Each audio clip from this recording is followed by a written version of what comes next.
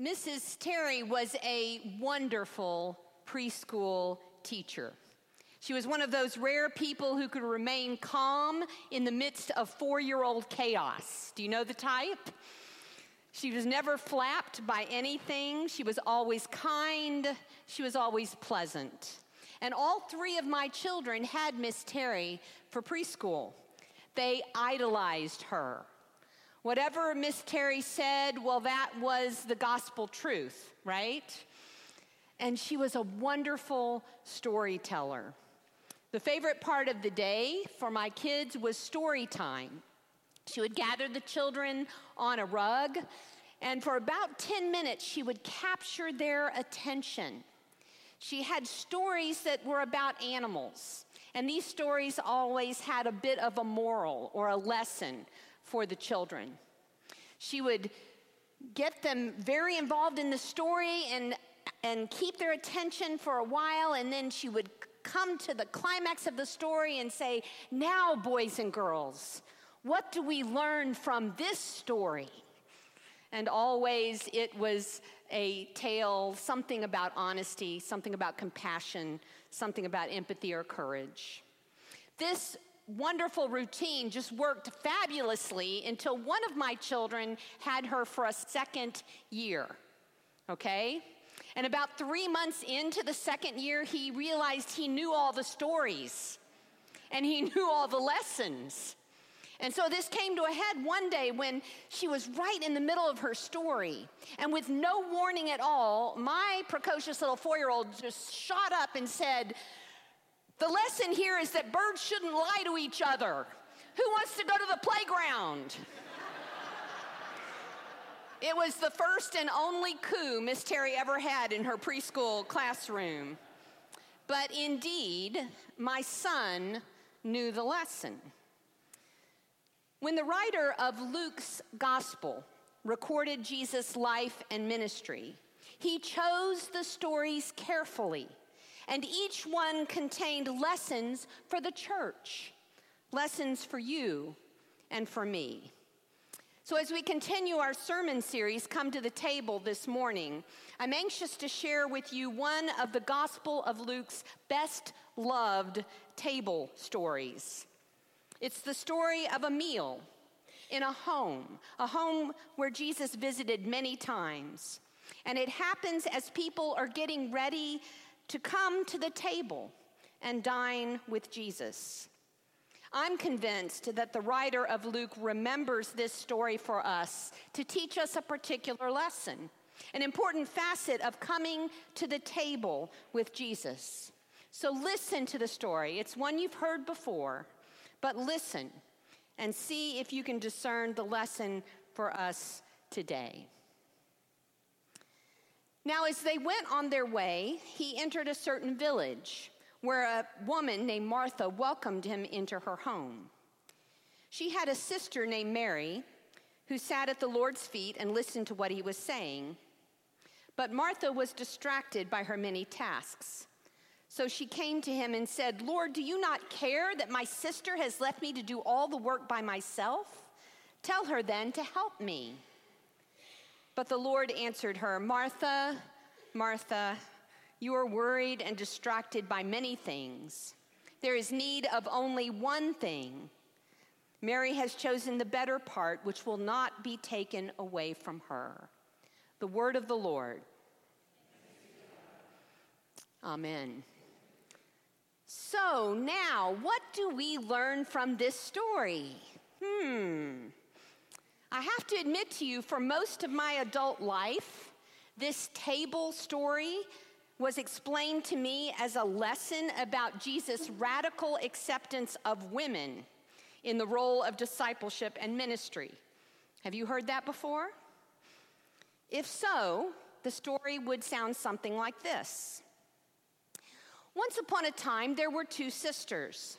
Martha was the older, the holder of traditional feminine and family values. When Jesus came to stay at Martha's house, she knew to stay in the kitchen where proper women belong. Now, Martha had a radical feminist sister named Mary. And When Jesus came to Martha's house, Mary refused to be hidden away in the kitchen. Instead, she boldly sat at Jesus' feet and listened to his teaching. Martha was horrified. "Please, Lord," she said, "put my sister back in her place. This is embarrassing." But Jesus refused, saying, "No, Martha, I will not force her into the stereotypical role of a first-century female. You'll just have to chill out in the kitchen. Everything will be fine." What do you think? It's a great story, right? But it's not quite the story that Luke's gospel tells. Yes, Jesus readily accepted Mary listening to his teaching. But he also readily accepted Martha's dinner, didn't he? And yes, Jesus went against some of the first century conventions in the way you relate to women and to children. But friends, more is going on in this story. And while the role of women and the second-class treatment of women in ministry remains a conflict and a division in the church, while it also remains a source of frustration and has been in my ministry for 30 years, Jesus and the gospel writer show no such concern. So what is the lesson of this story? Well, some have suggested that this story is actually comparing two opposing views of ministry, two opposing ways of being Christ's disciple. Perhaps you've heard this. Mary's passive style of prayer and study and devotion versus Martha's active serving style of ministry. Have you heard that before? In that case, the story does seem to judge Martha's service as inferior to the quiet piety of her sister Mary. If that were the case, the story goes something like this. Once upon a time, there were two sisters, and they were very different. Martha, the oldest, she never sat still. She worked from sunup to sundown. She was always running from one thing to the next. She was in charge of everything. And her sister Mary, well, she had a more calm, settled nature, so much more pleasant and peaceful. In fact, when a young rabbi named Jesus came to their home, he was so impressed with Mary that he allowed her to sit at his feet while he taught. This made Martha lonely and jealous, and eventually, like all anxious, high-strung, task-oriented people, Martha just blew up. And she demanded that Mary be more like her, helping in the kitchen. Jesus defended Mary, saying, "Martha, you are so distracted, you are so troubled. Why in the world would I want Mary to be like you? Mary has chosen wisely. Leave her alone." How about that? It's an interesting story, and I have to tell you, it's the story that's often told by preachers when they want their congregation to get more involved in Bible study and prayer, right? But once again, it is not the story as told in Luke's gospel. This interpretation actually hinges on the words that Jesus says to Martha in verse 42. Go back and look at it later. Those words are best translated, "Martha, you are troubled. You have many things pulling at you." That's what the Greek says. While in reality, only one thing matters. Mary made a good, and yes, the Greek word is good, not better. Mary made a good choice, and I won't take it away from her. Jesus never places a priority on Mary's character or Mary's style of discipleship. He defends Mary, but he doesn't denigrate Martha. So you should be wondering, what is the lesson here? Well, wake up and pay attention. This wonderful story at the table in the home of Mary and Martha, it's not about the role of women in the church. It's not about family conflict. It's not a how-to story about being a better, more pious Christian. Friends, those are our problems. Those are our concerns. And while important and substantial issues, these interpretations miss the point. Here's the thing.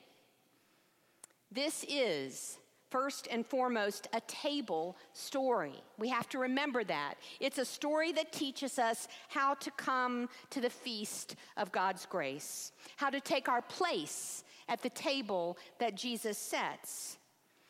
This story shows what happens when the kingdom of God comes into an ordinary home like ours, ordinary relationships like ours, an ordinary church like ours, into the everyday struggles and stresses that make up our lives. The most important thing that Jesus says to Martha, the most loving thing Jesus says is, I know you, Martha. I know you're disturbed. I know you're frustrated. I know you're even overwhelmed. You have so much pulling at you. So remember who I am. Remember that the kingdom of God is here. It is in your midst. It is standing in your living room waiting for dinner.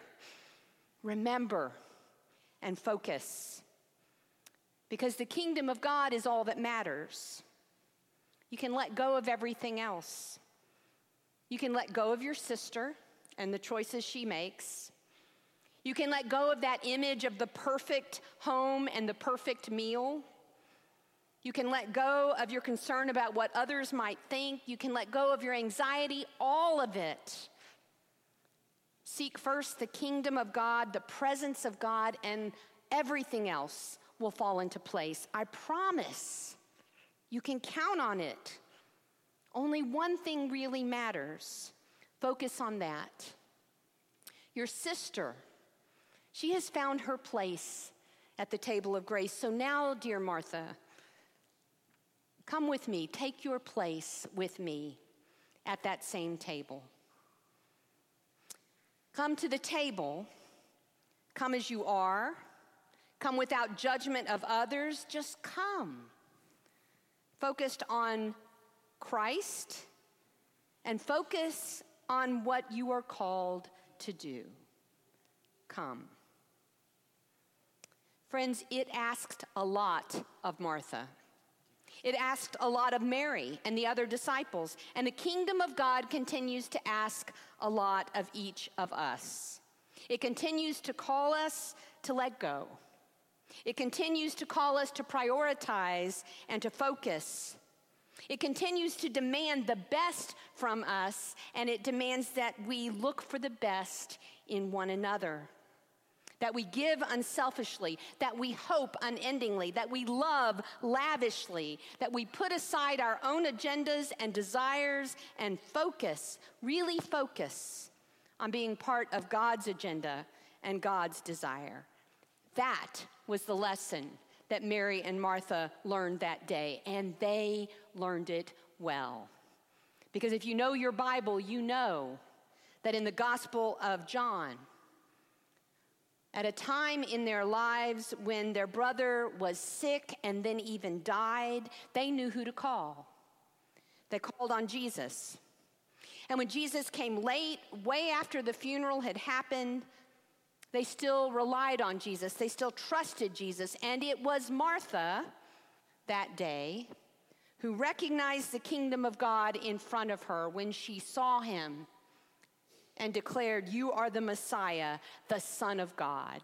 And friends, she said that before he ever raised her brother from the dead.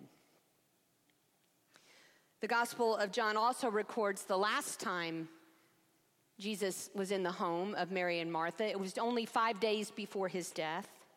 And again, they recognized the kingdom of God in their midst. And Mary poured precious ointment on his feet, preparing him for his burial, participating the only way she knew how in the movement of the kingdom, the movement toward the cross. So, boys and girls, brothers and sisters, what does this story teach us? It teaches us that when we pray, "Thy kingdom come," it actually means something. It teaches us that we are not left alone in our distraction or our frustration. It teaches us that each one of us are invited to the table of God's grace, and we are urged to take our place. men and women, older siblings and younger siblings, type A bossy servants, and serene, quiet prayer warriors, come to the table. Come and take your place. Cooking, serving, listening, studying, singing, praying. Take your place.